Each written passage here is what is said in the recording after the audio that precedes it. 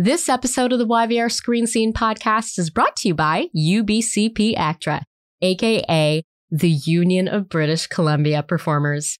UBCP is an autonomous branch of the Alliance of Canadian Cinema, Television, and Radio Artists, the national organization of professional performers working in the English language recorded media in Canada. For more information about UBCP ACTRA, visit ubcpactra.ca. This episode was sponsored in part by listeners like you.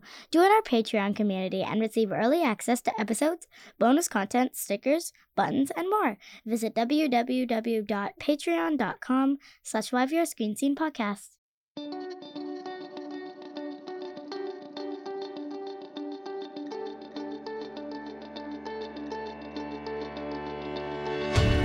Welcome to the YVR Screen Scene podcast, where we pull back the curtain and expose the beating heart of the Vancouver film and television industry, namely the actors and filmmakers and other talented artists who do the work. Capital T, capital W. I'm Sabrina Rani Furminger, and today I'm delighted. I'm delighted because I get to welcome Gary Jones to the YVR Screen Scene podcast. Oh my God. Thank God for crowd control here. Yeah. Thank you, studio audience. Okay, well, let me state up front that the Gary Jones who is joining me in studio today is not the Gary Jones who is the president of the United Auto Workers Union and who was sentenced to 28 months in prison for embezzling union funds. Nor is he Gary Jones, the costume designer, or Gary Jones, the award-winning realtor with 3 decades of sales experience in the Tri-Cities. Although it is now my dream in life to produce a podcast called The World According to Gary Joneses, featuring these 3 Gary Joneses, and the Gary Jones who is sitting behind the YVR Screen Scene podcast mic today. This Gary Jones is an actor, a comedian, a writer, a host, and, famously, Paul McGillian's drinking buddy. He is perhaps best known for his fan-favorite recurring role as Walter Harriman in Stargate SG-1 and Stargate Atlantis, for his countless appearances on CBC's hit radio show The Debaters, and for his numerous times herding cats from behind the podium at the Leo Awards Gala, which, given the alcohol and the number of awards handed out, is an often thankless job that Gary has handled with grace and good humor, and for playing William Shatner in my husband's favorite Gary Jones work of art, Ken Hegan's William Shatner Lent Me His Hairpiece, an untrue story. You can find a link in the footnotes for this episode. You will not be disappointed. This Gary Jones is here today to talk about the 2nd season of Forgotten Masters, in which he plays DJ Ian Layton, who has spent 45 years volunteering on co-op radio and interviewing many of the great players, but now devotes his 3 to 3:15 a.m. time slot to finding the greatest guitarists you have never heard of. These guitarists are portrayed by Ken Lawson, previous podcast guest Ken Lawson, and a revolving cast of some of the greatest hair pieces you'll ever see on this World Wide Web. Forgotten Masters is mockumentary. It's absurd. It's a love letter to music and performance and genres and co-op radio.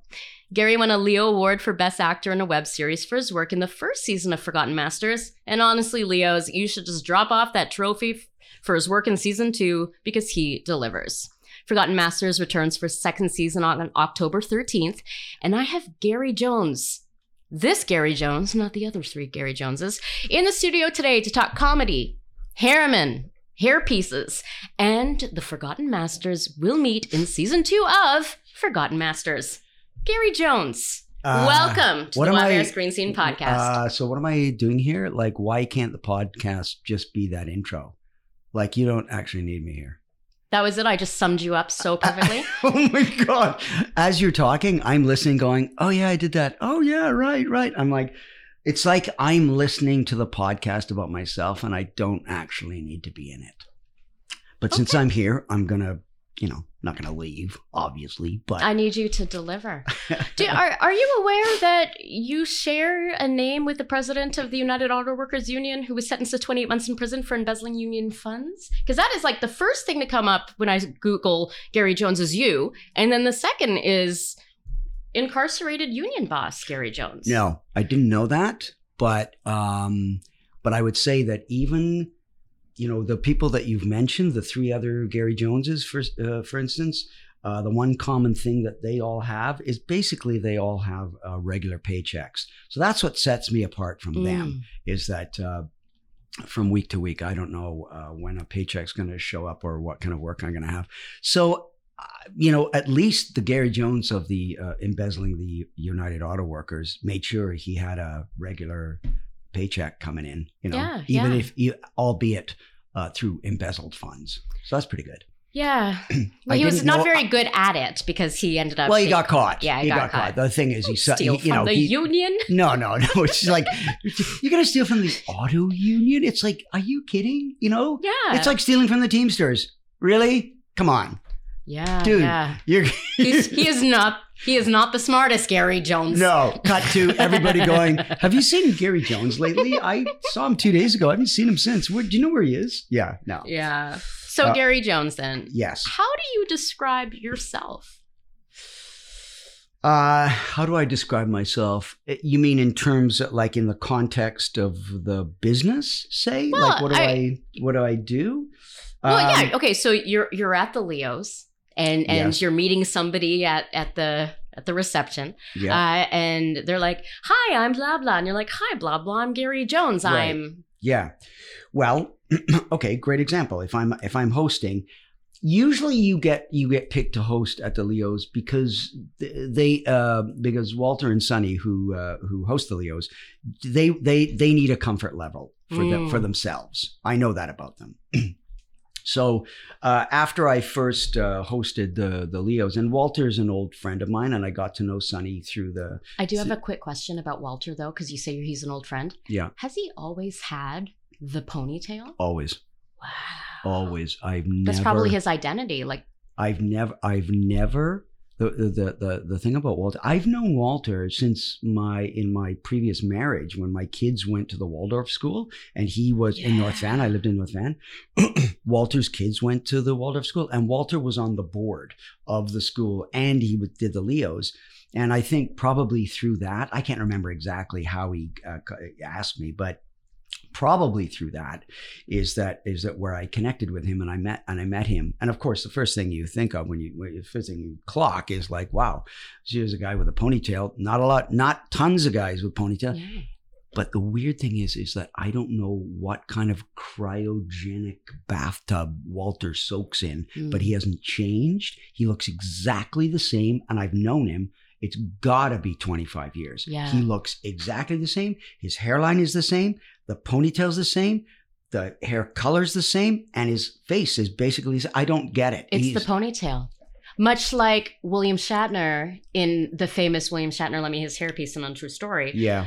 That's where William Shatner, gets his power from. Yeah, it's the mojo. Yeah. It's the mojo of the hair. Walter's power, comes from that ponytail. Well, you think about that. You think about the whole mythology around hair. If it goes back to like Samson, like Samson's whole gig was like, his strength was in his hair. And I would suggest that, we're diving right in here, right, Sabrina? So I would suggest that a lot of people, the mythology around hair is around sexuality too. And like, strength and machismo. I think that's why there are so many ads, telling men who've lost their hair, don't you want to get you don't want to be bald, you want hair, because what they're saying to them is, you've pretty much lost your sexuality and your sex drive and your mojo, right?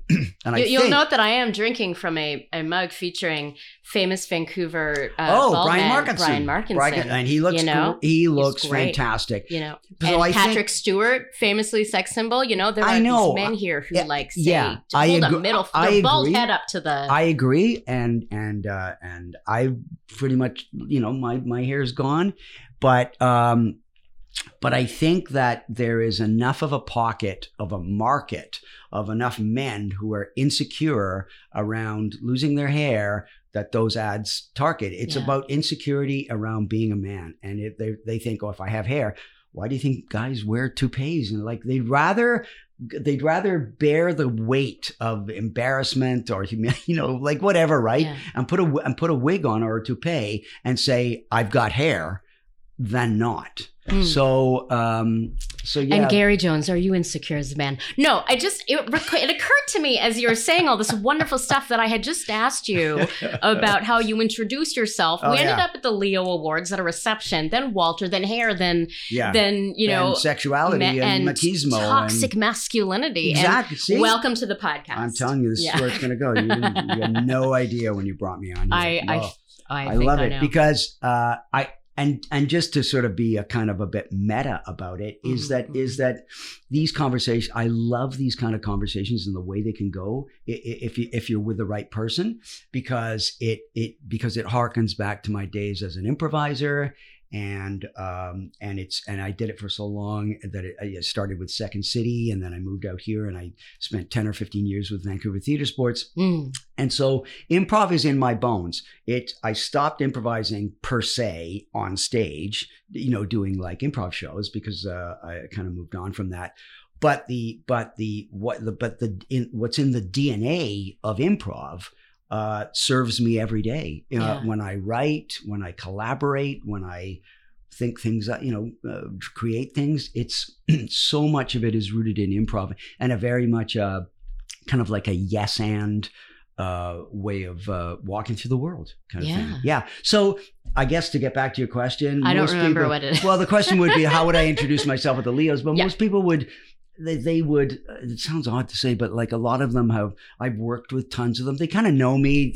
If they don't know me from working in film, they know my improv background. Yeah. And that's partly, I would say that I was booked on the strength of that, because what I loved about hosting the Leos was to be able to get up and improvise. And if somebody got up and presented an award and then something happened on stage, I would come out and I would comment on it and basically say what the audience was thinking. And you have to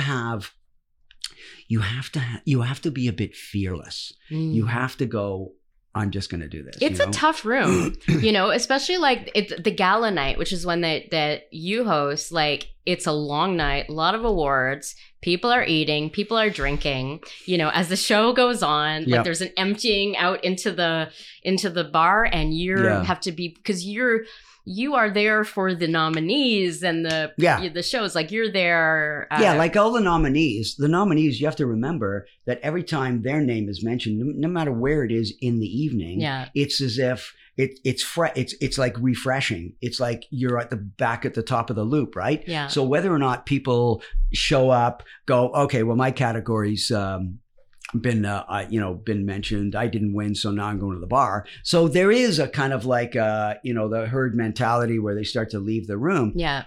But for me, the thing I do is I don't look at that and take it personally. I start to comment on that. Yeah. And I make jokes about the people leaving. And so I show that the audience has to feel held. They have to know that you're not going to cack out or cave in just because a bunch of people are leaving because they're in the bar. The more you can face it head on, they love it, Yeah. And I remember you probably wouldn't know this, but Walter reminded me of this, is that I've done the most hosting of the Leos of anybody. I couldn't believe it. Really? I've hosted the Leos 9 times. That's insane. For me, that's insane. I've been to 22 ceremonies. Yeah. And I hosted 9 of them. 9. Wow. 9. But I remember one time he asked me to, and I was always more comfortable hosting the gala because that's when the actors and directors and the people that I've worked with show up. But he asked me to host one time the Celebration Awards, which is more the crew awards. It's pretty raucous, like that. That's it's a good pretty time. Raucous, but I generally don't know these people because it's like sound effects, special effects, this and that. People that I don't really, post-production people that I don't see. So I remember I was like, how am I going to connect to these people? So I wrote this joke. And it worked really well when I went out and I said, let's be honest. I don't. For me, I look out on a sea of unfamiliar faces here, and it's like a veritable "who's that" of the BC film and TV industry. And they totally lost it. And that was a funny way of me saying, come on, I don't know who you are. And you probably don't know me. Some of them have come up to me and they'll go, I know you. I've worked with you. And I go, I don't remember. But then they tell me that they were editing. They were in an editing booth and they saw me a million times editing, so they know who I am. Yeah. So I kind of get in there in various different ways, but you know, I love a good way to describe you. Gary Jones. He gets in there in a very different way. That's how you should introduce yourself. Gary Jones, he gets in. He gets in so there. I'd like to kind of go back in time right now. Like, how did we get here? I want to paint me a picture of who you were as a child. You know, like my kid is like, they're 12 and a half right now. Mm-hmm. It's quite an age. Oh yeah. They know everything. Right. And yet nothing. Nothing. But I love this kind of time travel because I think that there are moments in our childhood where we get some like clear like insight into, you know, the adult, you know, that we are to become. Like, look at all my superhero memorabilia from my childhood. The fact that I went into those are all yours? Those are mine. Oh, wow. You know, so the fact that I have grown up and now I interview, you know, people who, you know, star and act in sci-fi. How long? So folks, I'm sitting here looking at this glass case that has a lock on it. Believe it or not, this just by virtue of putting a lock on it, Sabrina is telling people this is like of high value. These are collectibles; they're not toys. I know, but let me ask you. Welcome to my podcast. I'm talking to Sabrina. Sure. Sabrina, like how long? Well, like how far would the furthest of those go back? Like, oh gosh, how many years? So some of the things on the bottom there. Yeah. Do you see there's a little Kermit the Frog, like a little green Kermit the Frog? Yeah, right there. That I carried with me in my hand when I went to a new kindergarten in the early 80s. That little Kermit was my friend. I love And this. I remember I had it I had a sweater on and I had a tunic because it's the school I went to, Protestant school in Quebec. And I had it in my pocket and I just held on, I gripped Kermit, you know, so tightly. And so, you know, because he was like that, he was a part of my, like your security, he's your security frog. He was my security. I mean, that's Kermit. That's who Kermit is in his soul. That's how he introduces himself. Right. And then, you know, the Star Trek The Next Generation ones, like, you know, those I bought, or my mom bought for me in like 1987, 1988. Amazing. And the most recent purchases in there, though, are from earlier this year because, you know, can't stop. Right. Won't stop. So you're committed. You're the real deal. I'm living the life. You're living the life. And I'll tell you, I don't know if you ever had a chance to see the Douglas Copeland exhibit at the art gallery. Yeah. You know what I'm talking about? Yeah. Oh my God. Okay. Mind blowing. Yeah. The stuff. Like this guy, okay, he's famous and he's written books and everybody knows Douglas Copeland, but people did not know that Douglas Copeland kept all this like crazy memorabilia in a warehouse somewhere, like in a lockup. And then they let him do like an installation. Yeah. My girlfriend and I went. We were just staggered at what he had put together and the stuff he had. Yeah. And, you know, parts of it were like, okay, I'm going to put all these up and I'm going to spray paint everything white. Yeah. Yeah. Do you remember? It was an amazing. Wasps' nests and things too. Like, yeah, that exhibition, and honestly, a lot of even the work that he, you know, a lot of his writing is about who we are as, you know, various generations, you know, as represented by the things that we hold, you know, valuable. You know? Exactly.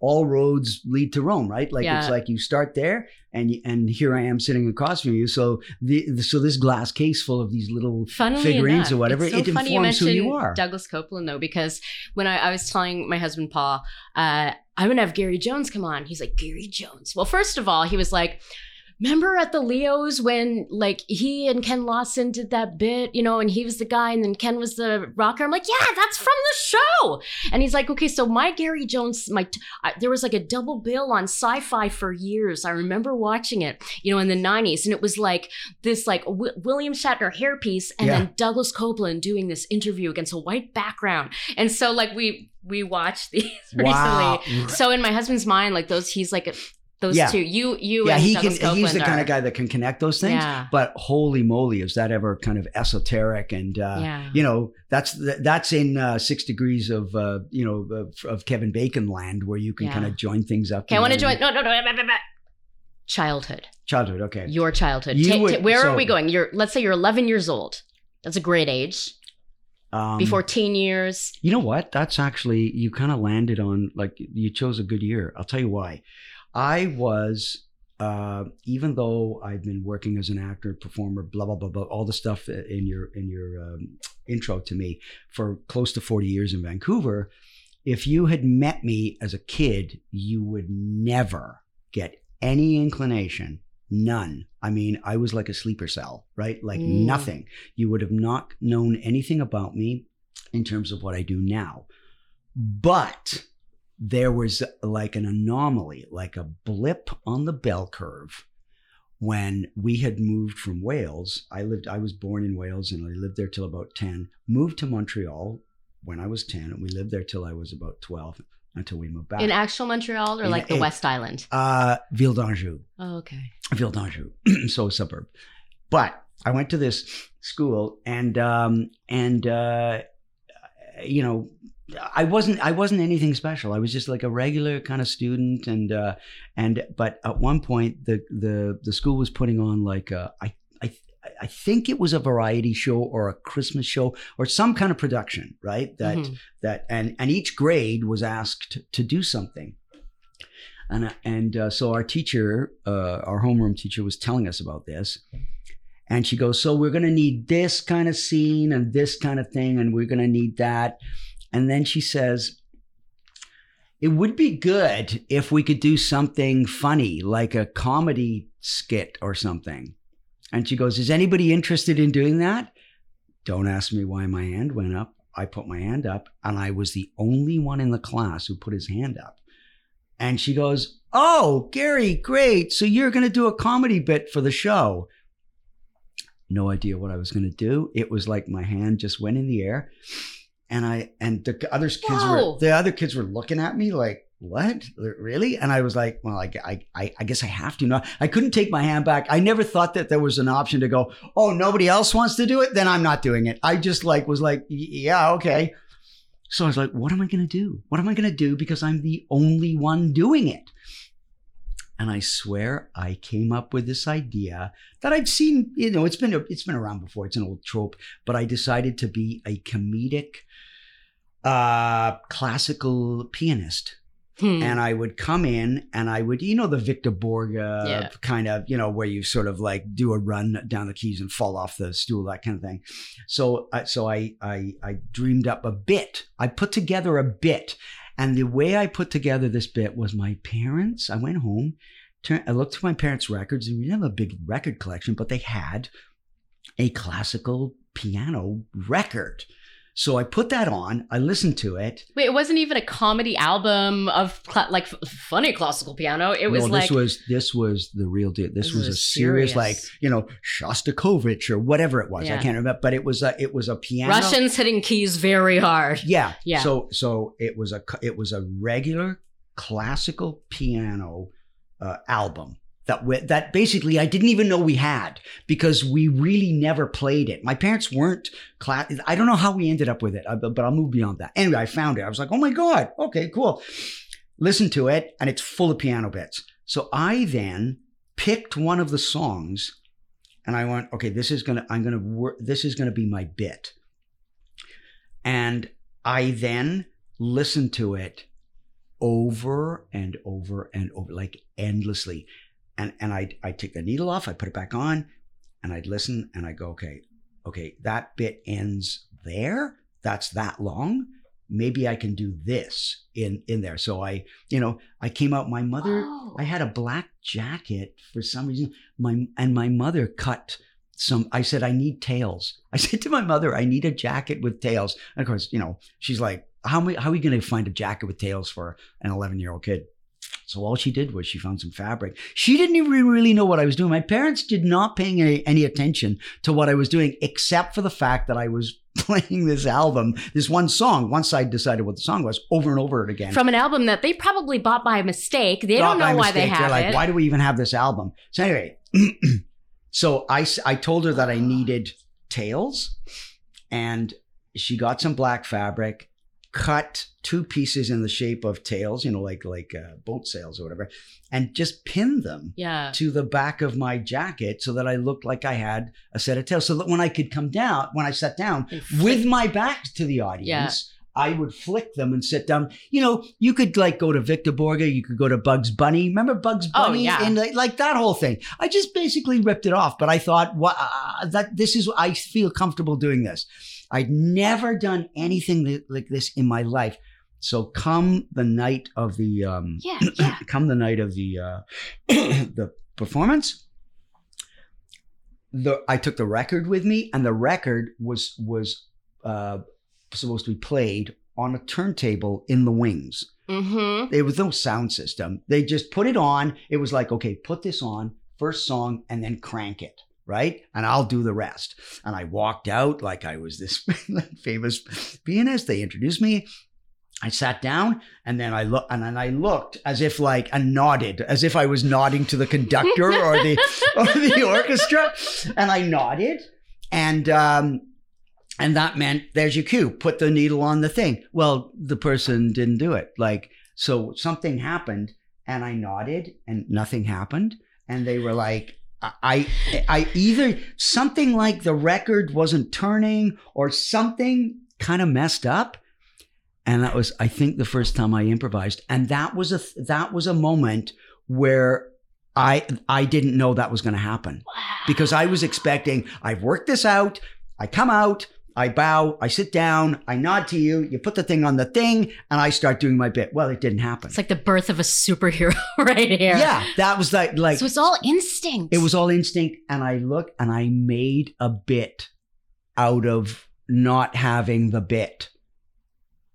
And people started laughing already. And I was like, oh, they're laughing at the mistake, and me going with it. They didn't know that was not a bit. Yeah. You know what I mean? Like it was it was like a snake eating its own tail. So anyway, when they finally dropped it on the record and it played, then I did the bit, and it went really well. And the people were like, what? Because if you see an 11-year-old who's not known as a performer or the class clown or whatever, and you see them do a bit that it's worked out, they're gobsmacked.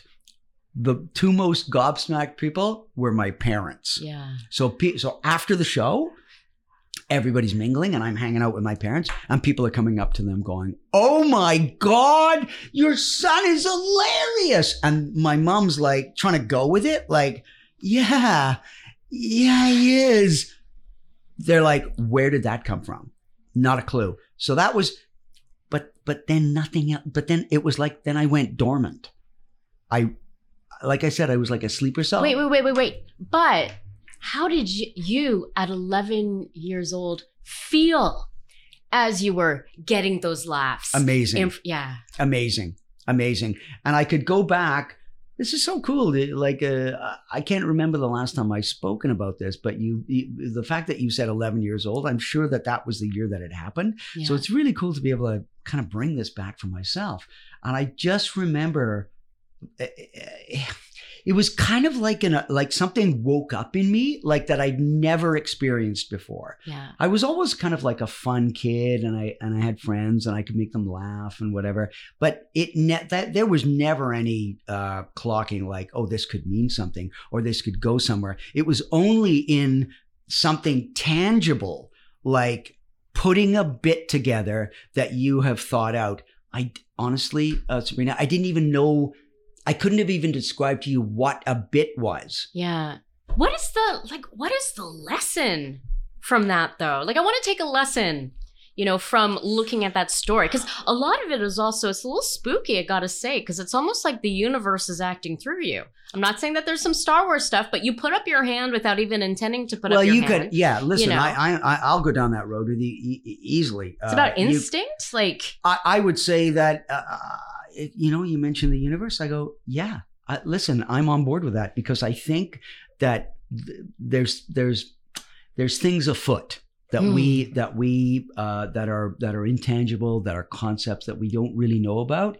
And you could even say that if you want to call me a puppet, be in that moment being controlled by a higher power, then forget the bit that I did, but just sitting in the class when she asked for a comedy bit and I was a puppet and my hand was raised. My hand was pulled up by the master, the cosmic puppeteer pulled my hand up and kept it up and didn't pull anybody else's hand up because it was meant for me to do this. I was not meant to collaborate. I was meant to do this on my own and have this personal experience. And it did. I think back to that now, and I have to say that I'm kind of amazed that it happened because it's so separate and it's so buried in my past because I didn't. I went on to go to high school and blah blah blah blah blah. And I was always known as a funny guy. Guys who were academically smarter than me, way smarter than me, sought me out. Oh God, this sounds weird talking about myself like this, but it's true. Guys that I hung out with were brainiacs, and I was a dismal student, failing. I went to summer school every year. I failed. I don't even know how I got through high school. Barely, skin of my teeth. But I hung out with these smart guys.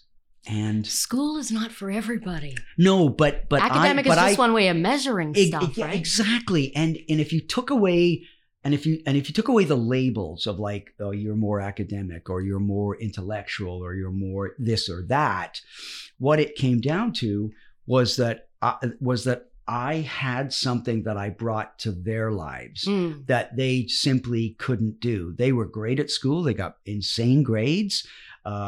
Like one guy I hung out with, he was a really fun guy, but he went on to start, he went to McMaster University for engineering, and then he moved to the States and started his own engineering company. Right. So he's like that. We're talking that kind of guy. Like he was that good. He started his own company. And then another buddy of mine I hung out with a lot, got into, worked for Citibank and ran a department, computer department, you know? So these are guys who are smart guys, but I had something that they didn't have. Now, looking back, I can say that to you, but at the time, I would say to you, Sabrina, that I had nothing. I didn't. I would say that hurts my heart to hear a young person say that they have nothing. It hurts my heart a little to say it too, because so much value was placed on academia. Yeah. That is what I stacked myself up against. I did not sit there and go, yeah, well, try to tell a story like I do. Try to make people laugh like it didn't land because the message that was constantly pounded in was do well at school, do well. So I hung out. I was like, you could say was I smart by association? I don't know. But these guys knew, they're like, we need him with us because it's just not the same. So if you want to say that the bit at the piano years earlier aside, this other thing, it may be that awoke something in me that then sort of began to live and breathe. And that was my social, that was like a way of kind of seeing the world. Yeah. That was, So I would say that a lot of where I'm at right now and the kind of person, if we hung out, you would basically find out how I see the world. And I see the world slightly differently, like kind of in a slightly wonky way. that I would bring to you, and I wouldn't, it would not surprise me for you to go, oh, I hadn't thought about it like that. Like, oh yeah, now, it's like that's why AI will never replace humans. They can't look at the world in a different way. Like if you ask Chat GBT to give you something versus asking me the same question, I could give you a kind of a version of what I think you want, but what you'd get from me then was, you know what that makes me think of, or you know where my mind goes with this, and then take you somewhere where I give you something that you didn't ask for, but is still of value. Yeah. So over the years, I've come to more value what I have because I see it in the response from people. It has value and it has worth, but it's not a tangible, I couldn't graduate and get a job like, at Citibank. So, but the impact of that lessness or the less than in that world, that was massively impactful for me because I was questioning myself. I couldn't understand why these guys hung out with me when they were obviously, in my mind, smarter than me because they got better report cards than me. It was literally that simple. Yeah. And so I questioned myself constantly. So what I did was I questioned my worth all the time. Oh, I have a question. It's good that I have a question, right? Because that's kind of what the show is. What do you think high school you, who's hanging out with these, academically successful dudes, would think of the life that you have built for yourself now? This kind of life where, we were talking in the elevator coming up about, you were just in the States at Dragon Con, representing Stargate, you're hosting award shows, you're playing with Ken Lawson, which we will talk about, and we'll talk about Stargate too, but like to see all of this, in a lot of ways, it's unpredictable and not as linear as I'm going to do well in school, get my engineering degree, start an engineering company. But like, what do you think he would think of that young version of you? I think the young version of me would be more shocked than anything, more really, really stunned and shocked that I ended up in the industry, that I not only ended up in the industry, but worked a lot in it, but have many, many relationships in it and have done different gigs. And if that younger version of me, you're going to make me cry, but that younger version of me could see me now. Yeah. It would blow his mind. Yeah. And I have to say, just to touch very quickly on this idea of a linear track. Back in Ontario, when you in high school, they had grade 13. Right? OAC, I did OAC, so I know. Grade 13, and grade 13 was essentially kind of like a tester kit for university. Yeah. Like all the courses were really hard. I barely got enough credits to get through grade 12. But what it meant was that if I wanted to go to grade 13, I could do it. At that time, I said to my parents, I'm so sick of school. I can't stand school. I'm not academic. I don't want to go to grade 13. I want to take a year off. I don't want to do it. Yeah. And my parents, God bless them, very blue collar, very like, no, you have to succeed. The only way you can succeed is through education. Yeah. The only way you can do it is through school. And they they put the full court press on me. They're probably scared. Oh, I was freaked out. I was terrified. No, I think they were probably scared. Oh, they were. Yeah. Yes. To have a kid come to them and basically say to them, that chance that you never had, I'm rejecting. Yeah. They were like, no, that can't happen, because that's what they hung their hat on, right? Yeah. So they put the full court press on me. I went to grade 13. I took 6 subjects. I failed 5. So that was a completely, you want to call it a wasted year? Yeah, it was a wasted year. But what it meant was, the implication of that was, If you went to grade 13 and you did well, then you could either go to university if you chose, or you could kind of go, no, I'm going to go to college. You had a choice of two things, right? Yeah. If you only got grade 12, you could only go to college. Yeah. University was out. You wouldn't get accepted. So then that limited my options. But I said, okay, fine, I'll go to college.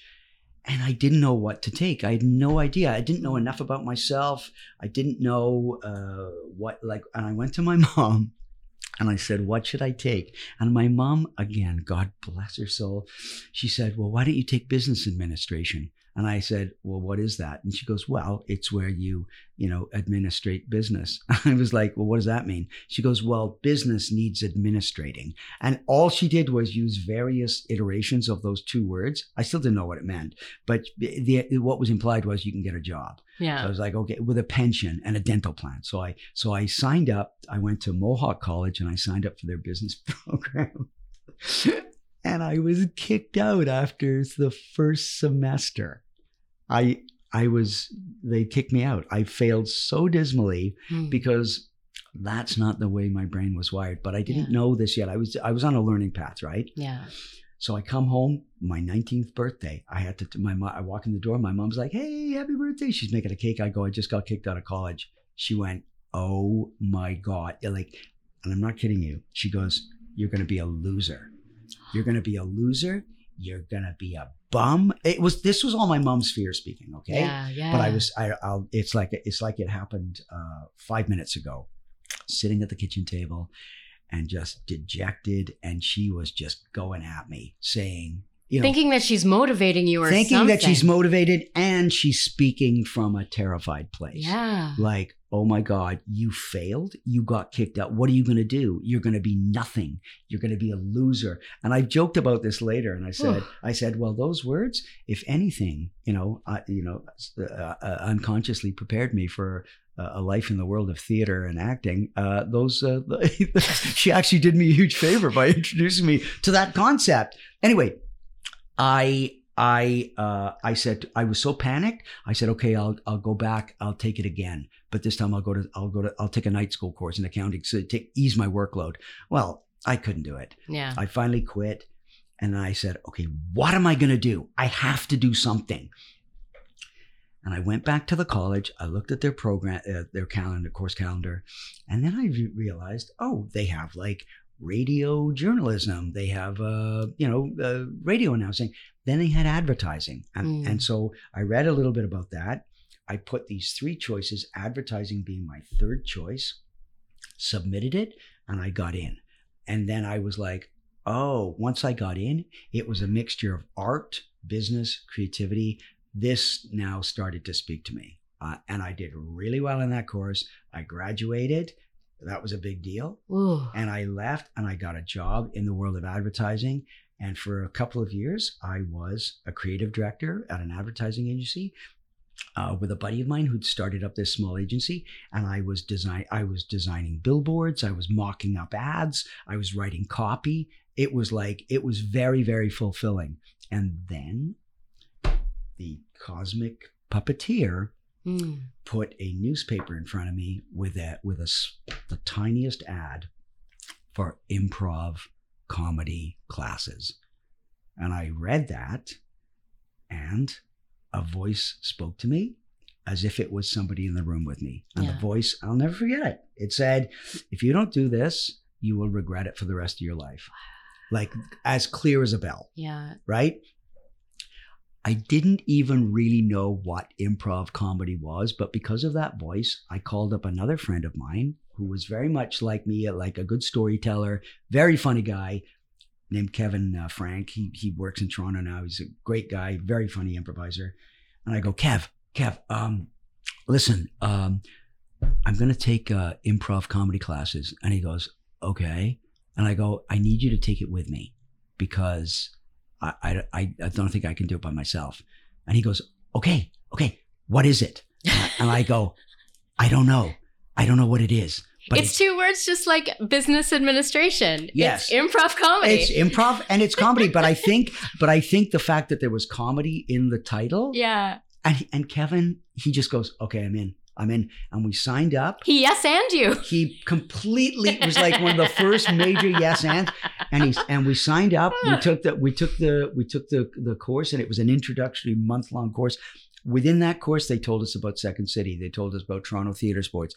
We started taking classes at Second City, and both Kevin and I were plucked out of the workshop system to work for Second City, to be part of Second City. Kevin got onto the Toronto main stage. Yeah. And I was chosen for the National Touring Company. Wow. And when I got into the National Touring Company, we're kind of working on weekends, so I still had my advertising job. So I had a 9-to-5 regular job. Then I had this weird kind of funky thing with all these freaks and geeks on the weekends.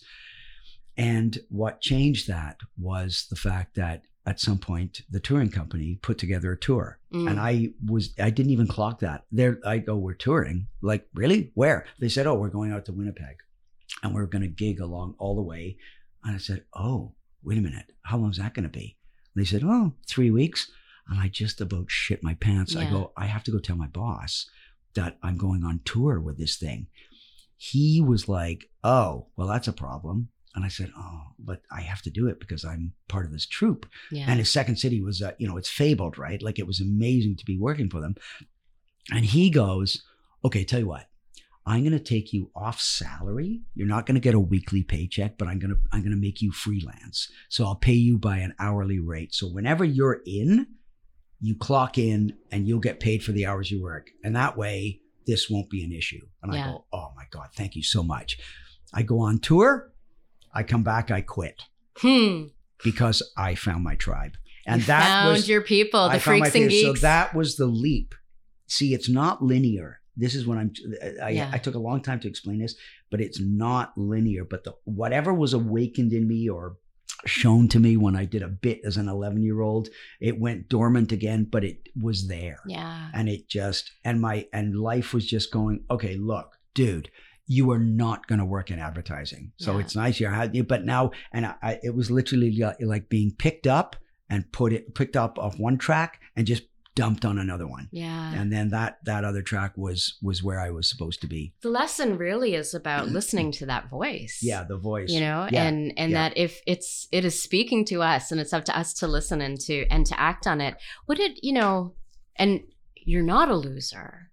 You are which was the fear as we sit here at my kitchen table, right. You're talking about the fears that your mom had, that you wouldn't be. And I think I kind of get it, that idea of you're not going to be fully engaged. You are not going to be able to actively participate in life and support yourself in society. I get, and it's, it's very back then it was, we used different words then and people learn in different ways. But what did your family end up thinking about, this life that you've built for yourself? Was there a sense of relief that okay, he's found his people and he's going to be okay? I don't think it ever truly landed in them. I think the only, my dad passed away 17 years ago. My mom is still alive. And whenever I talk to her, all I need to talk to her is about writing for the Debaters. Are you right? Mom, I'm working. I'm right. What are you working on? And I've gotten to the point where I go, CBC. Oh, CBC. Good. Great. Is it going well? Yeah. Oh, good. That's all she needs. Yeah. But back in the day when I was starting out, I felt like it became evident that I had nothing tangible to give them. Yeah. I couldn't say, I'm on this television show that you can see. I'm doing this. So I was just thrashing around trying to make something happen. And my parents, so I was in BC and my parents were in Ontario. And so they didn't see me a lot, and they just knew that I was somehow able to, I'm okay. Yeah. I'm okay. That was enough. And all I needed to tell them was Mom and Dad, this is what I do. So I'm not changing this. This is what I'm going to do. Yeah. And don't worry about me. I can make my rent. I can put food on the table. And they had to kind of be okay with that. They had to let go of a bunch of what they thought in order for me to do my thing. They didn't understand it, but they're okay. He's fine. They didn't understand it. I wasn't phoning them up for money. I wasn't saying I'm in trouble. I've embezzled from my auto workers union. Come and bail me out of jail. Yeah. So they just went, okay, fine. Yeah. We don't get it, but we get it enough that you're okay. And that was enough for them. And it allowed me to just go, okay, I don't have to worry about that, like the pressure of that. And I just went on and just did my own thing, you know? All right. I'm going to jump now because we're not doing linear, as you can tell. That's not how we do things here. I want to talk about Stargate. Yeah. Stargate SG-1, Stargate Atlantis. I want to talk about Harriman. Right. Iconic and beloved to this day. Like, I don't even think how long has it not been on the air? You know, it's this massive juggernaut with some of the best, most supportive, generous, kooky fans. Love the Stargate fans. But, you know, you show up to your first day, you know, on the Stargate set. Like, what kind of expectations, you know, did you have, you know, stepping into that role and onto that set? And how did the experience, like, differ from those expectations? I had the only kind of, like, if you want to call it an expectation or hanging my hat on a kind of a possibility was when I auditioned for the show. My agent had said to me, they're going to do the Stargate television series, and I had seen the movie, because back in the day there were only like 6 movies ever in rotation, and Stargate was one of them, you know, like in the pocket when it came out. So I'd seen the movie, so I kind of knew what it was about, and Kurt Russell and James Spader and all that. And so I was like, oh yeah, okay, I know that. And she said, so you're going into audition for this character. Watch the film again, and there's a character in there in the control room who's kind of like, he's in like a Hawaiian shirt, but he's like an IT genius at the time, and think things like they need him more than he needs them, kind of thing. And I was like, okay, cool. And she said, but don't mess this up. And it was weird for my agent to say that to me, because you generally go to an audition with no intention of messing it up. But she made a point of, because she said this character may recur. And of course, may recur means, you know, more money for her. And like, you know, like it could be something. Don't mess this up. Don't mess this up. Don't screw this up. Don't screw it up. I can't think of anything that would make me screw up more than somebody telling me not to screw up. Yeah. Well, a lot of people, I've told this story to fans at conventions, because all they see is the finished product. They see me on, you know, doing the, you know, having that look. I'm at the keyboard, and then I'm looking at the Stargate. Then there's that cock of the head and the kind of the slightly quizzical, like, hey, what is that? What's going on here? You know, like that kind of thing. But they don't know how I got the gig. A lot of people. So I go to the audition, and they, for anybody listening who's a Stargate fan, you know that it's all Chevron 1 encoded, Chevron 2 encoded, about how the Stargate lights up and goes around, and Chevron 7 is locked. You know, they gave me my audition sides, and all my lines that's all they were, Chevron 1 encoded. Then they would cut away to Michael Shanks firing a machine gun, and yelling and doing his lines. Then they'd cut back to me, Chevron 2 encoded. And I was looking for some lines. I had no lines other than listing the chevrons being encoded for your sides, for my audition sides. Yeah. So I'm like, well, first of all, what's a chevron? I had no clue. I didn't even know what a chevron was. And I'm like, you were set up to mess it up. Don't mess it up, Gary. But don't mess it up. Here are the sides. Try to make sense of this. So like any actor, I show up. First of all, I walk in, and the director of the 2-part, the season 1 2-parter, episodes 1 and 2, was a guy named Mario Azzopardi, and he is the director. Done a ton of stuff. He had, and again, this is how the universe works. I had just done a gig with him. Oh. He had directed me in like the Twilight Zone or some other kind of like science fiction-y kind of thing. Yeah. And I hadn't played anything like I played like a ballistics expert. You know, like I came in, I gave the lead character this ballistics report, and then I left. But I did it in such a way that he loved it, and I did like 2 takes, so I didn't eat up his day, so he was happy. Mm. So he remembered me, and because he'd only just worked with me a few weeks prior. So when I walk in the room, this guy, he's a big, loud guy from Malta, and he goes, "Oh my God, it's you, Chief. I thought you'd be perfect for this. Oh my God." And he went on and on and on. And of course, you hear that as an actor, you're like, all right, I'm in. This is good. Yeah. This is a good thing. Yeah. And so they go, okay, do the audition. And I thought, what am I going to bring to this? Because every actor who shows up for an audition, most of the time you'll say to them, they go, "Do you have any questions?" And you go, "Well, I kind of worked on something. I worked something up here. Can I just try it out? And if it's not what you want, then let me know, and I'll, you can redirect me, whatever." Because they love that, because they like to know that you can bring something, and that if it's not what they want, that they can direct you and you can just, adjust, right? Yeah. All I had was comedy. Because the show hadn't been made.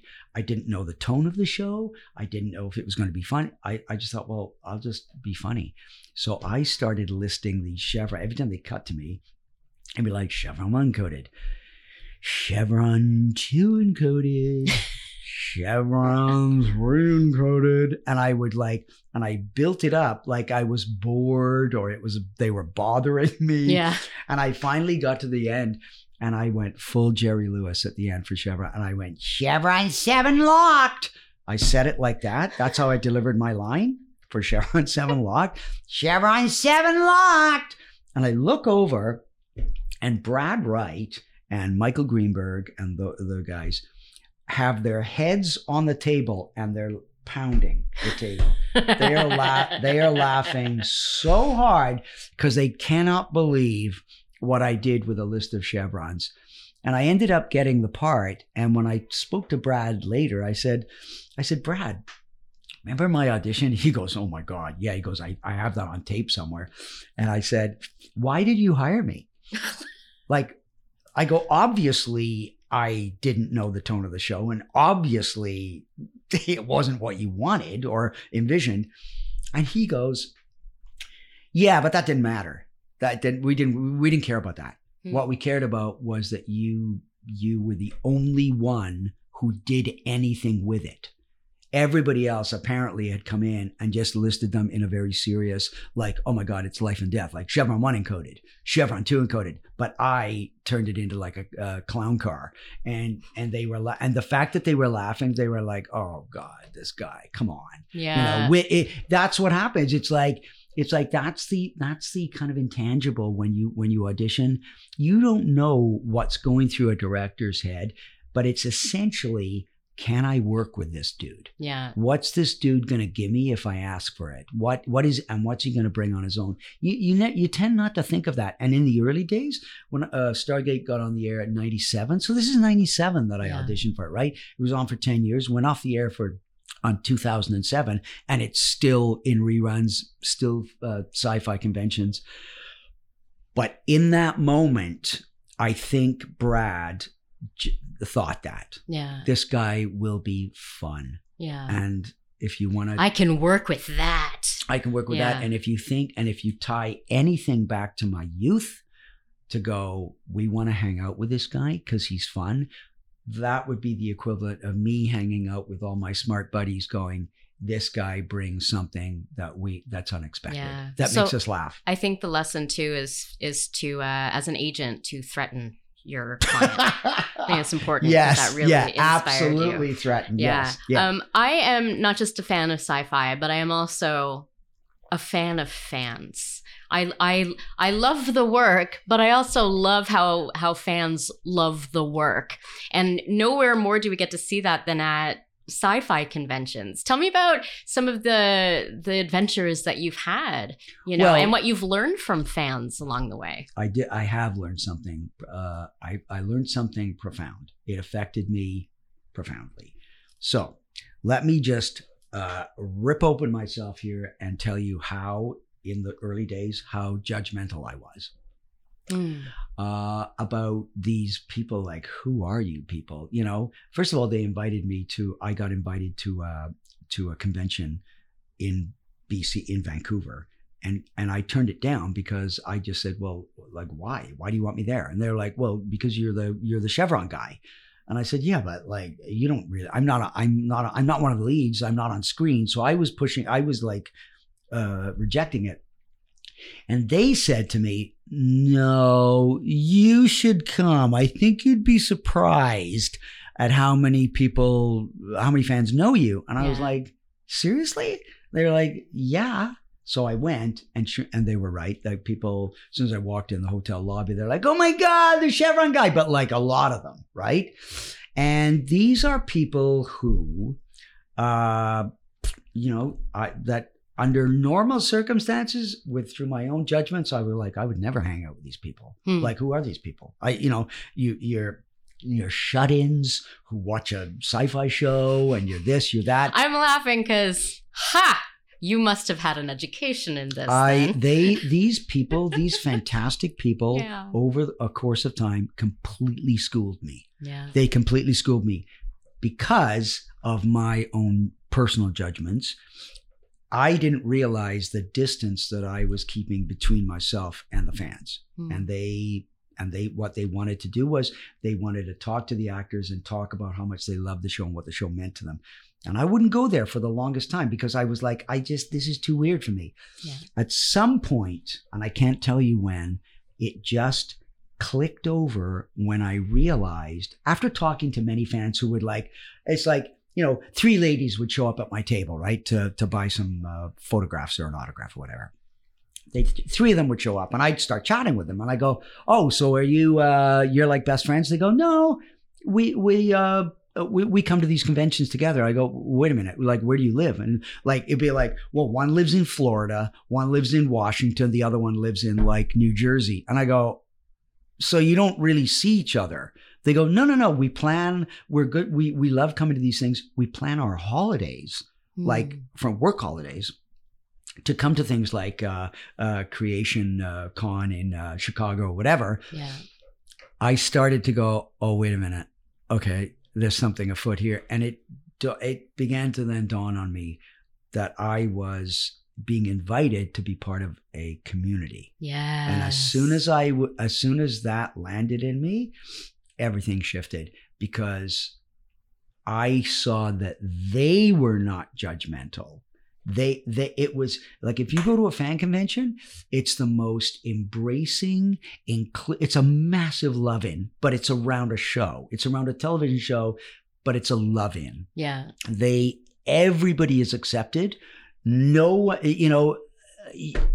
outside of the hotel, some of these people could have the hardest time in life. Yeah. Not accepted, shunned, mocked, whatever you want to say, because they're socially awkward, or there's issues about it. The minute they go into it's like stepping into like the TARDIS. They're in there, you're in it, right? Yeah. And you're accepted. You're completely not just accepted. It goes beyond that. It's celebrated, loved, celebrated, embraced. And when I got that, I just went, okay, bring it on. And then I just kind of, that theater game where it's like a trust exercise where you fall backwards and somebody will be there to catch you. It was like that. It was like I could then fall backwards into the convention world. You're like Ebenezer Scrooge on Christmas morning. Absolutely, which I bawl my eyes out every time I see it. But it was like that. It was like, dude, you have to learn a lesson here. You were being invited. They were inviting me. Yeah. And yet, who am I to show up and be a dick? Yeah. It's like, oh yeah, they're flying me down, they're putting me up, but I'm not really going to be very connected to them. It all changed. It all changed. And now I love chatting with them. I just let them talk and just share stories with them. And it was a complete like tectonic shift when I understood the nature and the depth of their community. Yeah. So I love Stargate fans. They are great. Yes. They're fantastic. Yes, I agree. What are some of the things that they want to know? Like, what are some of the questions that you get asked the most, at your table or at your panels? Usually it's things like, it's things that are, that they think are like, oh, I'm going to get the inside scoop. It's like, oh, what was it like working with Richard Dean Anderson? And it's the most boring answer. Yeah. I go, well, he's a lovely guy. It was fine. But they don't, they all they know is they see me on screen with him. So they think, oh, we're buddies. We hung out. Yeah. I go, no, it wasn't like that. The other question they come up with, and I don't know where the hell they get this from. What kind of crazy pranks did you pull on each other? Like the George Clooney thing, George Clooney was always pulling like pranks on other actors. And I would go, none. I wasn't part of the show to that degree. Yeah. They did 214 episodes. I did 107. So I did like a ton of episodes, but it's an illusion to see me on screen to think I was ensconced in this kind of like culture on set. I would go in. There were occasional episodes where I would show up, get paid for a day's work and deliver one line and go home. And that was it, but you see me in the episode and so you're in that episode. It was a good job. It was a good gig. It was a great job. My husband actually, his first job in the industry was. What does he do? What does your husband do? Well, now he's an animation director, and also we co-own Fish Flight Entertainment. Say that again. We co-own Fish Flight Entertainment, which is this company that you're sitting in right now. Did you say Fish Flight? Fish Fight. No, Fish Flight. Fish Flight. Yeah, but he his first job was at Rainmaker Visual Effects, and he worked with Bruce Wallachin, and he was like the he was like the rotoscoping guy. He would rotoscope like the pool of the Stargate. I wonder if he ever had to cut around your head. But that see okay. So when they ask me questions about the show, they ask me these generic questions, but they might say. And I try to, I call upon my improv background. So they might mention something about going through the Stargate or going off world. And I will say to them, well, do you realize that I never went through the puddle? They go, yeah, you did. And I go, no, I never did. You never saw me go through the puddle. They go, wait a minute.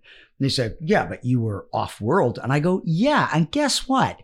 I would show up. They'd give me the script. And it would say that I was off world. I was not in the control room. Me and Don Davis were on a planet off world. And I'd see that and I'd say to the director, like maybe it's Andy Makita or, like one of the guys. Yeah. Or Peter DeLuise. And I go, oh my God, I'm off world. They go, yeah, it's going to be good. We're going to be shooting outside and everything. And I go, yeah, but that means I go through the puddle. They go, oh, no, you don't go through the puddle. I'm like, what do you mean? How do I get there? How do I end up on that planet? And they go, well, you're just there. And I go, so you don't see me go through the puddle? No. I go, why? Why does everybody else go through the puddle and I don't go? They go, you're one of those characters. It's too much money visually with visual effects. It costs too much. I go, so you don't want to spend the dough showing fans me walking through the puddle. Why would you cost more than other people? Because it's like every time they do it, it's a cost, and they're like, well, does Gary have to go through it? No, just put him there. So many things like that. So that's the kind of thing I would talk to fans about, and they would love it. And I would engage them, and I would lead them down a path that they would never know about. So a lot of my stories at Stargate conventions are all about like behind the scenes stuff. You know? Like there was one episode where Walter Harriman was driving and piloting an Alcash, which is like a giant alien spacecraft. Okay. So on first blush, oh my God, this is so cool. Me thinking I'm finally off the bloody office chair that I was on for like 10 years. And I'm piloting this Alcash. Andy Makita, a good buddy of mine, was directing that episode. I sit in the chair and we're setting up to shoot it. And I go, wait a minute. Hang on a second. I go, Andy, how do I know how to fly this thing?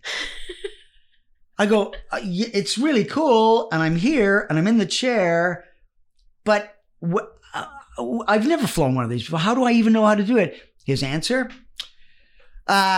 you just do. You just do. And I go, oh, do I find the owner's manual in the glove compartment and just kind of have a quick read through? You know, he's like, yeah, whatever you need to do to. And there was a lot of that. Like, oh, you just do. Oh, you're just there. It just happens, you know, because there's only so much screen time and they're not going to waste it on me. It's like, don't ask those questions about how you did that. You just did it. You just did it, okay? You just did it. Shut up. Are you driving a alien craft? Then be happy. You know? Okay, fine. All right, whatever. So those kinds of things and the fans. And when I mention it, they go, I know that episode. They remember it. And I go, well, let me just take you prior to shooting that scene and the conversation I had with the director. And then they love it. It's like the inside stuff. You know what I would love? Maybe I should produce this myself. A Stargate rewatch podcast where we, you know, they're famous now. Like the Sopranos guys have one where they sit down and they watch an episode, you know, together. And then there's like, you know, a commentary through the whole thing. I'm going to tell you, okay, just to touch on that. Like the fact that you've mentioned that, I've always wanted that to be a thing. And the reason why I even can talk about it was because when I was living in North Vancouver and Peter DeLuise, who's a good buddy of mine, he directed 1 million episodes. We did a 2-part episode with Peter. Oh, I love that guy. Peter, he's up there. He's on the wall somewhere. He's on the wall. So get this. So Peter calls me up one day and he goes, hey, are you around this afternoon? And I'm like, yeah. And he goes, I'm down at Sharp Sound, which was like the post-production place. And it was literally a 10-minute drive from my house where I lived in North Vancouver. Yeah. And he goes, I have to do a director's commentary on a Stargate episode. And he goes, do you want to come down and do it with me? And I said, oh, okay. I go, first of all, I'm like, well, I'm not getting paid for this, right? And he goes, no, you're not getting anything. And he goes, in fact, I'm not really getting anything. It's just part of my contract, right? Yeah. And I go, well, okay, so it's something to do. To do. He got and Peter had been. I'd worked with Peter enough that Peter knew that we could have fun. We always had fun on set together. But I remember saying to him, so which episode is it that I'm in? What's the one? He goes, oh, you're not in this episode. I go, what? He goes, well, you're not in it. I go, I'm not in it? Why do you want me to come and do this? Like, what's some? He goes, oh, and he literally goes, oh, come on, just come and do it, will you? Let's get so, like, I'm tired of talking about like camera angles and locations and costumes. Like, he goes, like, it's so boring. Yeah. He goes, I think the fans are bored. He goes, come down, and he goes, tell you what, come down. You can talk about whatever you want. We'll watch the show together, and whatever comes to mind, you can. And I went, you're on. So I show up, go to Sharp Sound. I'd never done a commentary before. And it's literally like the massive screen in front of you, like cinema-sized screen. Yeah. And 2 stools, bottle of water, couple of headphones, and the guy in the booth behind us goes, okay, I'm gonna hit play. And when I hit play and it comes on the screen, he goes, just start talking. And he goes, and don't talk and don't stop talking till it's over. I'm gonna go, okay. I had no idea what to expect. I didn't even know what the episode was because, spoiler alert, I didn't used to watch the episodes. Wow. So this That's shocking. Yeah. So these are examples of when I would show up and I would actually watch an entire Stargate episode with Peter. And I made it my job to make Peter laugh. I would throw stuff at him and he would try to keep it together while doing his director stuff. Yeah. And like Richard Dean Anderson. That's why he wanted you. That is why Richard Dean Anderson would come on screen and I'd go, now who's that guy? Now who's that guy? And in one of the in one of the opening credit scenes, there's a picture of Richard Dean Anderson, and then right after, I think there's like a spaceship flying off, and I go, oh, so is that him flying home to LA for the weekend after he's done work? And I would just like try to make him laugh all the time, and talk about random stuff, random things, and we had the best time. Consequently, I've had fans come up to me many times at conventions and go, why did you and Peter stop doing those commentaries? Like, what, like, how come you didn't do more? And I said, well, it was not MGM calling me up. It was Peter. And he could kind of, it's not like he was calling a buddy. Like, I was on the show, so there was context. But I said it was Peter that did that. And I said, I'll tell you, I had the best time. And the fans would go, they were the funniest, craziest commentaries that we'd ever, they said it was like unlike any other commentary.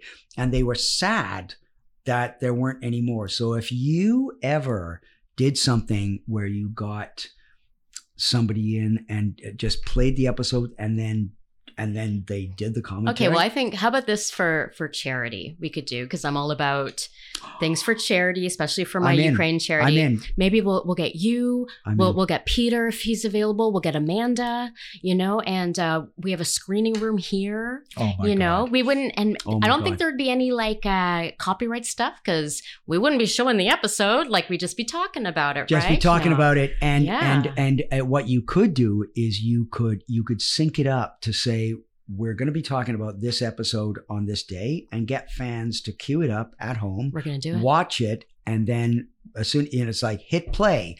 We'll all hit play at the same time. Yeah. And then we will start talking. Get me and McGillian in here. Oh, yeah. And you'll die. Like, he and I are really good buds. He's so funny. And I mean, he was on Atlantis. I was on SG1. We diss each other about that. I was a secondary character on SG1, but I did 107 episodes, but he was a lead on Atlantis. So he did less episodes than me, but like both of us have a kind of like an equal weight in terms of familiarity or fan recognition kind of thing.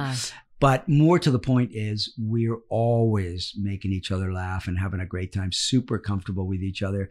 And whoever you could get, it would be really, really fun. I love it. I think fans would go crazy for it. Really? I think so. Yeah. Okay. I'm going to let this cook for a little bit for the charity. Anything I can do to help, I will. I'm in. Okay. I'm in for sure. Folks, I'm on the podcast committing to it. Okay. Okay. We will soon be coming to the end of this episode. And we have not yet spoken about Forgotten Masters. Yeah. Okay. So let's just jump right in. Yeah. Forgotten Masters came up because I haven't asked a question. No, you don't need to. You don't need to. I'll tell you one thing. I had this idea. It came to me entirely because I wanted to work with Ken Lawson. Yeah. That's it. Ken Lawson. I can't say enough things about that guy. He's beloved in the improv community. Yeah. He's the sweetest, most fantastic guy. I love that guy. He has such a good heart. Oh my God. He's like 39 feet tall. 39 feet tall. Have you seen the length of his fingers? Well, I did because of on Forgotten Masters, we get to see him, That's when you get to see, you go, holy shit. He's very talented, So what happened player. Was I knew that Ken had played guitar for like 40 years, right? He's proficient. He's really good. But he's also one of my favorite improvisers to ever work with because he's just hilarious. He's a genius. He's great fun to work with. And something came up in me that I was like, I would love to do something with Ken. What could it be? And when I thought about his improv skills and his guitar playing virtuosity, I mashed the two of them up and I had this idea. The name Forgotten Masters came to me and I went to Ken and I said, Ken, what do you think about this idea? I got this idea because I want to work with you. I love you. I want to work with you. But what I also want to do is I want to find a vehicle that celebrates your guitar playing. Yeah. And he's like, yeah. And so I briefly explained to him what it was. And I said, and I'm this guy who interviews all these guitar players, but you get to play each different guitar player on on different episodes. He just goes, I'm in. And we're talking different genres of Different music, genres. different accents. Rock, Yeah. folk, funk, experimental with all the pedals. Like so far, we have 6 of them in the can. Season 2 is going to be released on YouTube on October 13th. Season 1's already there. You can go and see it. But I have to tell you, one of the things that I wanted was, like I said, if we're going to do this, it's not just going to be this goofy, like ridiculous interview. I said, I want the interviews to be rooted in some kind of truth or some kind of reality so that we can springboard off it. So people listening, especially guitar players, would go, is this for real? Yeah. Like, is this guy a guy? Is he a real guy? So what? So the first episode that you see where he plays a German hard rock player named Klaus Schrader. Yeah, let's talk about me. Yeah, no keyboards. He goes like, no keyboards. What am I, Europe? Yeah, I mean, he like says things like this. I can barely hold it together. But you did hold it together. I did hold it together. But that is an example of where, when he and I were talking, he said, when I was growing up and learning guitar, I was a massive fan of the Scorpions, which were a German hard rock band, right? Yeah. And he goes, did you know that they lost their lead guitar player and the band auditioned 140 guitarists? Like, this is real life, right? They auditioned 140 I was like, guitarists. where have I heard this story before? Oh, wait. And so so I go, so your guy, Klaus, can be one of those guys that auditioned that didn't make it in. And he goes, yeah. And it came down to me and another guy. And the guy that's in the band now, that's the guy they chose. But Klaus didn't make it, but he got all the way down. So it means that he's still good. He's still great, but not quite what they're. And so it's a difference between getting picked and being part of the Scorpions, or not getting picked and suddenly in Vancouver teaching a guitar workshop at Rufus Guitars. You know, like, you're still good and you are a forgotten master. And that is an example of where we cherry picked real things to anchor the interview in. And from there, it could go anywhere. Enough that I want people to go, I know that happened with the Scorpions. I know that's true. So is this actually one of the guys? So that's our goal. And I'll say that once Ken and I knew we wanted to do this very quickly, it kind of, we actually tried it on stage at Theater Sports and it just died a death. It didn't go anywhere because they were like, what is this? Well, even at the Leos, people were like, yeah, who are these guys? What is this? Yeah. And we presented as our characters. Yeah, right? you did. Super fun. But again, as long as I have people going, are these real guys? Like, who are these people? So with that in mind, then I happened to be working with a guy in town, actor, writer, guitarist, who has his own band called China Repair, John Murphy. And I was talking to John, and John happened as we were writing something in, and he goes, yeah, I'm really trying to get into more directing, do more directing. That's kind of where I want to go. And I go, oh, really? I go, well, I mean, Ken Lawson and I have this thing that you might be interested in that. I tell him, he goes, oh my God, yes. Because John is a really good guitarist. Yeah. And if you can imagine that suddenly when John came on board, he and Ken can talk guitar language that I don't have that language. I can talk improv to Ken, but I can't talk guitar. So soon as they started talking, it was like listening to a couple of guys talking Russian to each other. Yeah. I didn't know what they were talking about, augmented sevenths and certain kind of pedals. And, oh, you've got that pedal. I've got that pedal, blah, blah, blah, blah, blah. so John came on board. He's like, I want to do this. Then we called up our buddy that John and I knew, Ken didn't know, Mark Halliday. And Mark Halliday is a guy that he's a videographer, a director of photography, works in town. Everybody knows Mark. He does all the footage, backstage footage for the Arts Club. You know, when you see when you go on the Arts Club web series website and you see the little, you know, the little interviews and all that stuff. Yeah. That's where I met Mark, because I was doing a show. I was doing a show with that he came and filmed, interviewed me. Mark also has made his own short films. He's directed things, but more to the point was, it was the four of us suddenly had the same. Yeah, the four of us. He's got 3 fingers up, guys.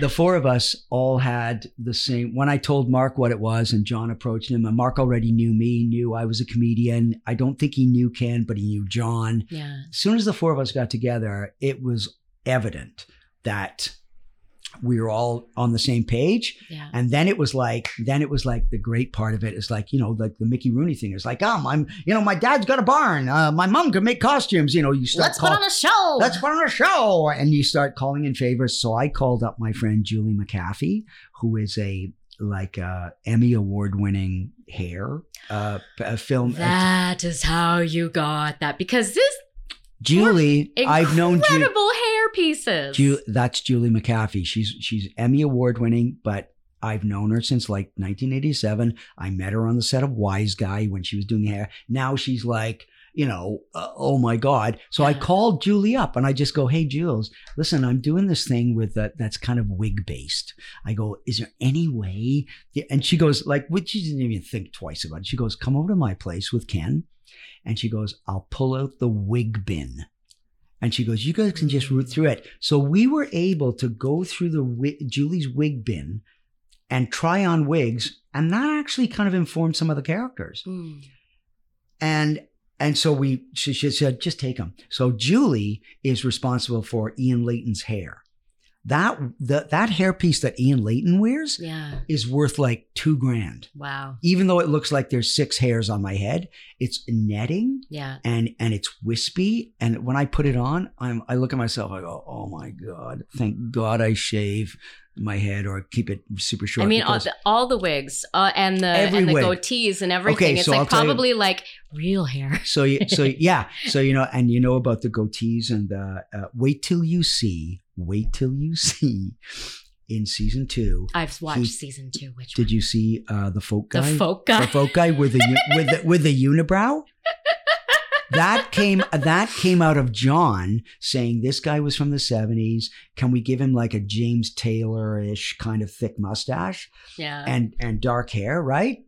And I said, do you think we could give him a unibrow? And when the makeup guy put the unibrow on Ken, I think I laughed solidly for 15 minutes before we went and even shot it.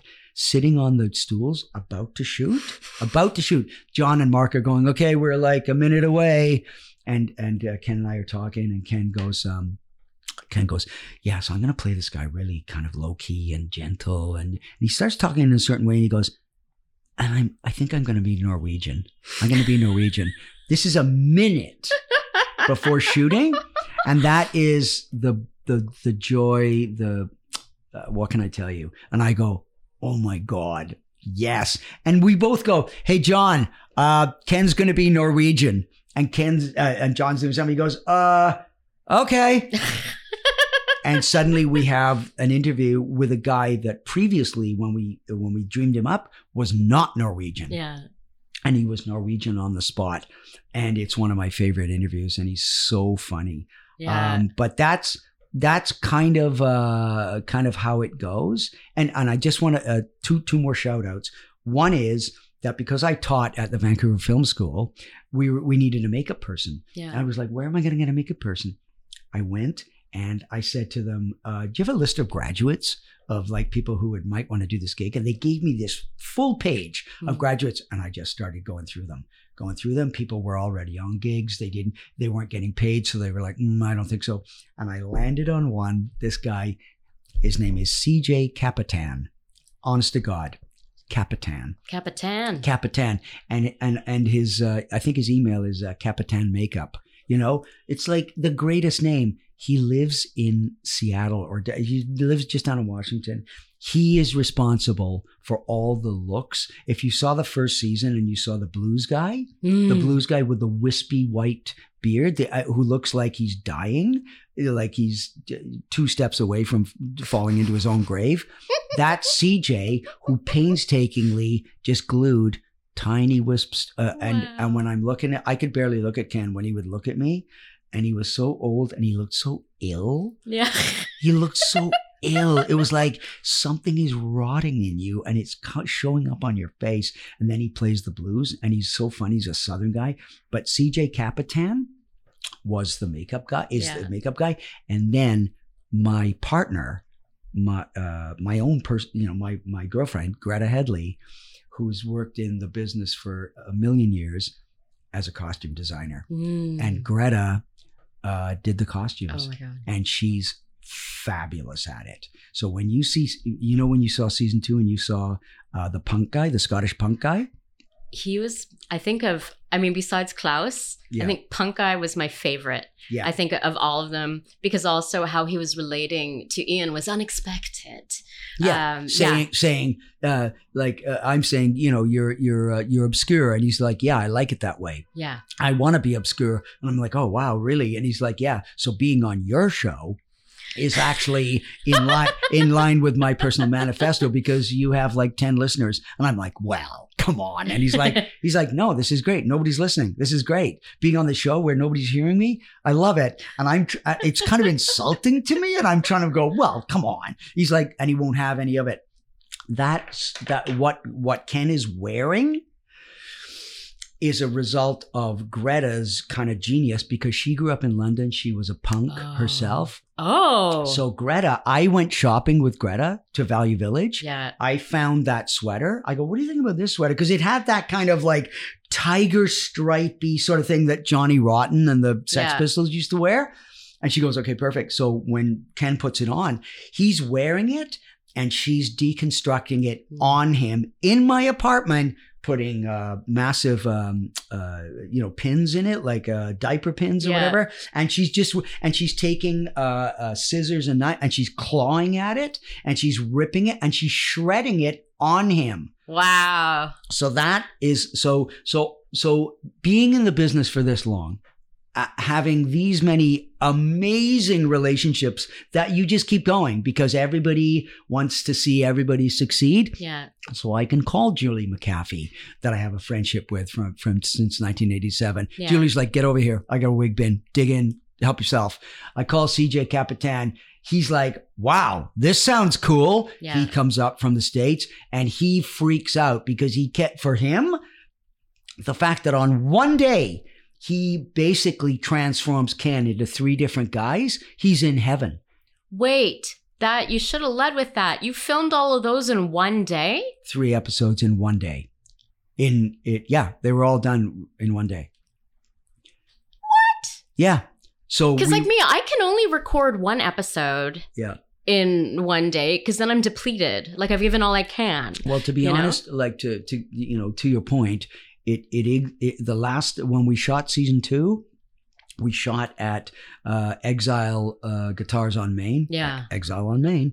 And they let us have their store from like after they closed to like 3 a.m. or whatever. So try improvising at 2 a.m. It's exhausting. Wow. That was a bit, and we kind of learned from that. We said, okay, next time when we do season 3, we're not going to go that late because we can't. It's like it's too much. So you loopy. think you can, but you can't. You can't improvise on. You can't be on top of your game at that in the middle of the night, right?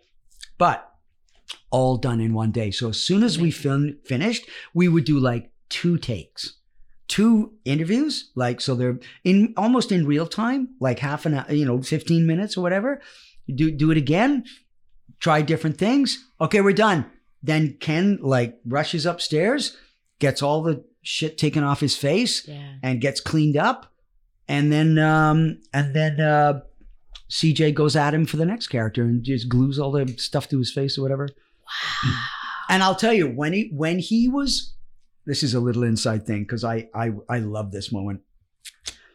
When I was upstairs watching CJ put all the unibrow and the mustache and everything on Ken, and Ken's just being so funny, I was sitting there thinking, what can I surprise Ken with? Like, what can I, in the interview, because we talked roughly about the interview, because John and Ken and I would write them in the sense of like the way they do Curb Your Enthusiasm, like signposts you want to hit. Like, it's not really a spoiler alert, but the punk guy in Glasgow was in jail and he recorded an album in jail. We thought that was a funny concept, so we just built on that, right?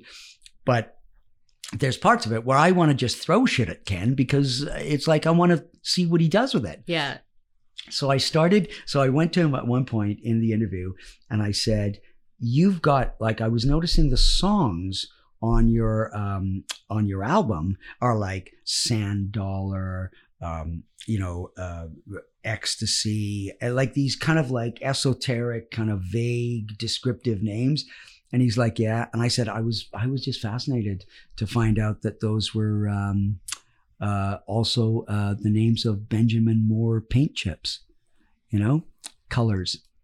And he goes, yeah, and my children, So I give him that, and then he gives me that, and I go, yeah, it's great. Would you mind playing that beautiful song Sand Dollar? Which, that's the name of my second daughter, Sand Dollar. And that's obviously a color from Benjamin Moore, but it's his kid. So these are the primo moments for him and I where we're building on it. Yeah. And he knows he's not stopping to laugh. He's taking it in. He's just going with it. He's throwing shit back at me. I can't laugh. I can't break. If you watch the Klaus one, the first one, where I mention the knocking, I'm talking about Berlin and recording at the Hansa studio where Bowie recorded and U2 and whatever. And I'm throwing that in as real stuff. And I go, yeah, when the wall came down, and he looks at me and he goes, well, yeah, but the wall came down 10 years later. And I didn't realize, I was like, my first thing was like, fuck. And I go, yeah, but I'm not talking about that wall. I'm talking about the wall in your mother's house between you and your brother's bedrooms, where she tore that wall down. And he goes, oh yeah, oh that. So we just kind of it was like I was literally scrambling. I didn't know what I was going to say when he tells me, yeah, but what are you talking about? The Berlin Wall came down like later. And I had to come up with something. And that's when the magic happens. That's one of my favorite moments. That's why I even wanted to work with Ken, because of this idea of like, Ken, what do you think about this idea? And he just went with it. And now we have 6 episodes in the can. We're so proud of them. They're really fun to do. Yeah. And they are they're good quality. They're produced well. Yeah. We've been, and you mentioned that I won a Leo for Best Actor like 2 years ago. Well, last Leos, Forgotten Masters won Best Web Series. We actually have 2 Leos now. Oh wow! So we won a Leo for the series, and in the Minnesota Web Fest, Ken won Best Actor, and John on our behalf submits Forgotten Masters to many festivals. We're always getting picked. We don't always win, but they're just like, your show's been nominated. Your show's been chosen as part of the thing. Like as soon as they see it, they're like, oh yeah, this is like high quality. It's really good. And so it's been an incredible thing happening of just me going, how can I work with Ken? That's the short version of Forgotten Masters origin story. Yeah, is Gary wanted to work with Ken. I really wanted to work with Ken. I knew John, I knew Mark, but I had no idea that they would sort of coalesce down the road. Yeah. Well, this is you trusting the universe. Absolutely. That's the voice that had me go, how do I work with Ken? The answer from the voice would be, well, why don't you try and mash up his improv skills with his guitar playing? Yeah. And then I and then Forgotten Masters, the name just dropped into my head. Oh, I didn't say it's about the unstrung heroes. Yes. And I just love the self-satisfaction that Ian has when he says that. Oh, As my somebody God. who has written hundreds of intros now, I can see how he's taking the joy in that. Yes. If you want to watch Forgotten Masters, you can head to the footnotes for this episode on the YBR Screen Scene site. You'll find a link. If this is before October 13th, you'll find 3 episodes. If this is after or on October 13th, you'll find 6 episodes. Yeah. Gary Jones. This has been one of the best, one of my best experiences on a podcast, because the nature of just talking with you has just been so easy and fun. I have just loved this. Yeah, this has been really special to me, wonderful. because Yeah. I love that you're willing to kind of go to these places and not just talk about the business or the project or the this or the that. I'm not so linear. So you've kind of accommodated how I think, and I'm so grateful for you to have brought that to me, because I feel like that's kind of where I'm at my best. Thank you. So thank you so much. Yeah. It's lovely to meet you. Made some good magic at this. Yes. At this kitchen Yes. recording table. Yes. Where can our listeners find you and follow you and celebrate you on social media? Because you're on the social medias, right? I am on social media. I'm on Twitter. I'm at the Gary Jones, like the capital T, capital G, capital. So at the Gary Jones. I think on Instagram, I'm Gary Jones 680. If you want to, when I said to you earlier about how I kind of see the world, if you go on Instagram and you look at my, like a lot of the posts there, you will see an example. You'll see examples of how I see the world. I see things and I photograph them, and then I put little comments on them. But it's like, I try to present things to people that the way I see it, so that they could go, oh, you saw it like that. I didn't see it like that. Yeah. So that's an example. If you want like a visual representation of kind of like my Instagram stuff, is like how I see the world. I'm on Facebook or whatever, but and then I work for Debaters. I've been writing for the Debaters for 18 seasons since it was workshopped. Wow. Where the creator, Richard Side, who's my writing partner, came to me and said, I got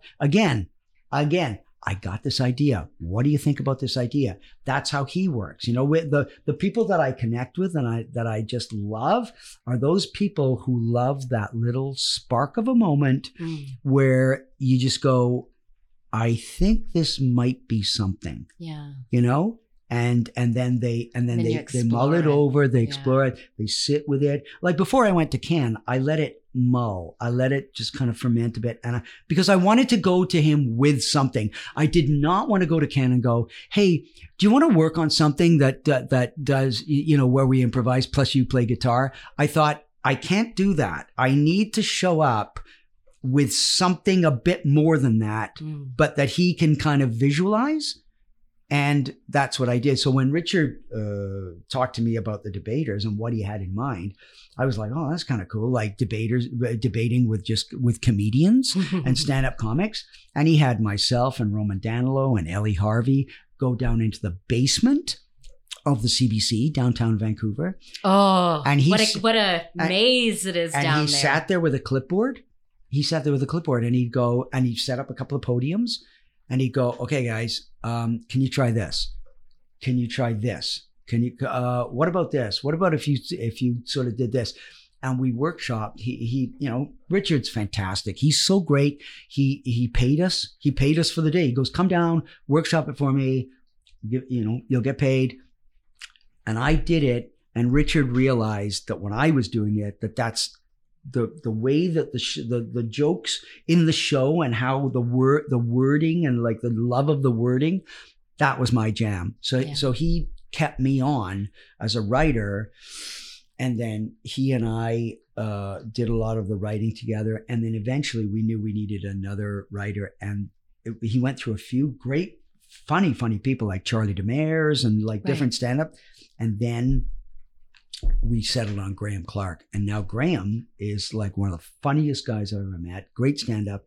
He's kind of like the head writer now. Yeah. And Graham and I, so I've worked with Graham so I am the longest standing person on the Debaters since day one to now. That should have been in your bio. I don't know what difference it would make necessarily, but I have been on the show for 18 seasons, and I'm really, really proud of that show. It's a great show. And your mom is very proud of you as well. My mom's proud of me because all I have to do is mention CBC, and she's like, okay, I can die happy. Yeah. Anyway, again, thank you so much for this opportunity. It's like great to meet you. Yeah, it was really good to meet you too. Yeah. You stay at 1 minute. Yes. I'm gonna say the end credits. Yep. And then we'll take a photo. Yeah. And then I'll get you on my wall. I know. Yeah, I know. Okay. So you can look at the wall while I say all this part here. Okay. Okay. The YVR Screen Scene podcast is hosted and executive produced by me, Sabrina Rani Mera Firminger, and it's edited by Simon Firminger. Special thanks to Mariana Firminger for putting our Patreon ad, and for Paul Firminger for technical support. We have a lot of Firmingers here. YVR Screen Scene is a division of Fish Flight Entertainment. Join us next time for another deep dive into Vancouver's dynamic film and television scene. And cut! Hey filmmakers, did you know that you can hire top quality, experienced, and professional actors for your films? If you're producing a student film for course credits, working on a web series, a short, or a feature film, you can afford to have some of the best talent in the business in your production. How, you ask? Well, UBCP Actra has an ultra-low budget program, which offers a range of options that cover everything from student films to productions with a $300,000 budget. There is a ULB program that will meet your needs, regardless of your budget. To learn more, visit ubcpactra.ca and look for ultra-low budget programs, or email ulbprogram@ubcpactra.ca. Now is the time to jumpstart your dream for the screen.